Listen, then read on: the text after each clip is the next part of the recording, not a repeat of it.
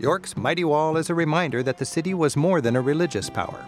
It was a military and political center vital for the control of North England from Roman times through the Middle Ages. These ramparts, some of which sit on the remains of the Roman wall, are mostly medieval, 14th and 15th century.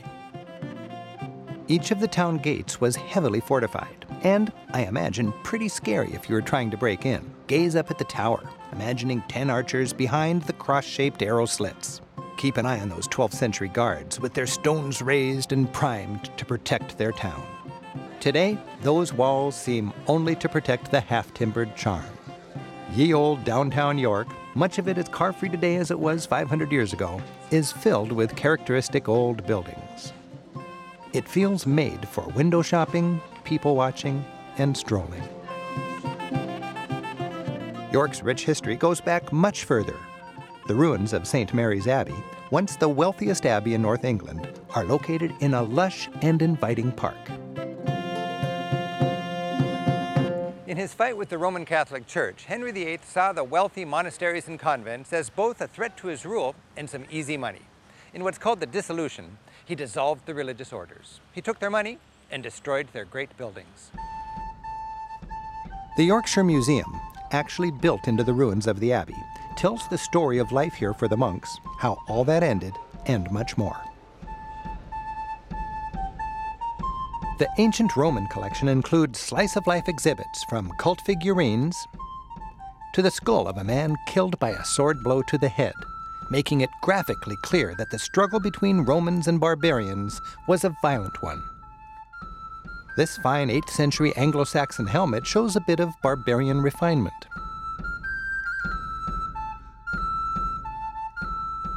And those Vikings, they wore some pretty decent shoes and actually combed their hair.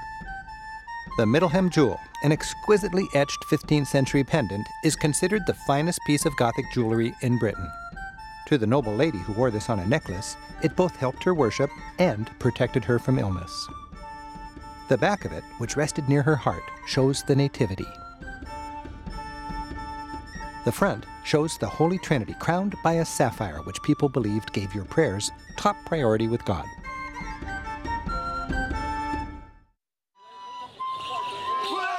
For a lively change of pace, look for the local Morris dancers who boldly keep centuries of dancing tradition alive. Mixing both pagan and Christian traditions, they're always ready to celebrate. Cheerleading the town through the return of spring, the harvest, your mother's birthday, whatever.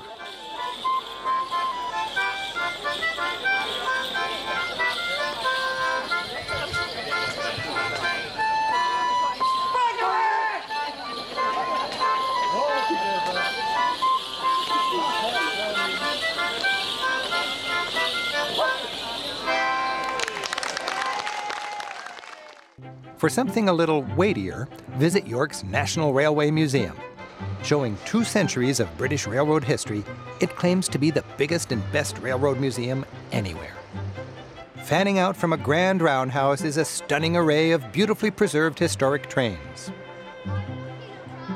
A steam engine is sliced open, showing cylinders, driving wheels, and smokebox all in action. You'll trace the evolution of steam-powered transportation from very early trains like this 1830 stagecoach on rails with its crude steam engine to the aerodynamic Mallard, famous as the first train to travel at 2 miles per minute, a marvel back in 1938.